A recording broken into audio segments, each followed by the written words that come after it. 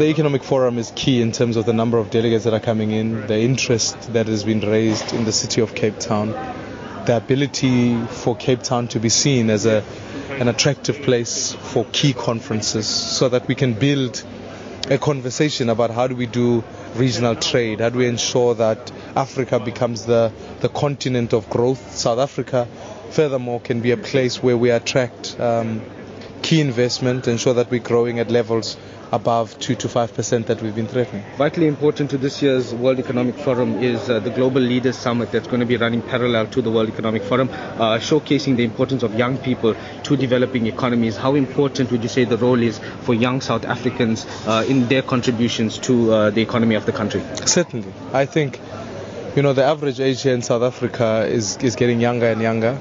It shows the fact that developing nations have got young leaders, and the prospect of the future is about ensuring that when we see leadership, that it mustn't be seen as a function of age. It must be seen as a function of innovation, new ideas, and the ability to help people see a broader vision. So I'm looking forward to the engagements. I certainly think there'll be an important discussion also about how we ensure that leaders are being populated in different parts of communities, which is key.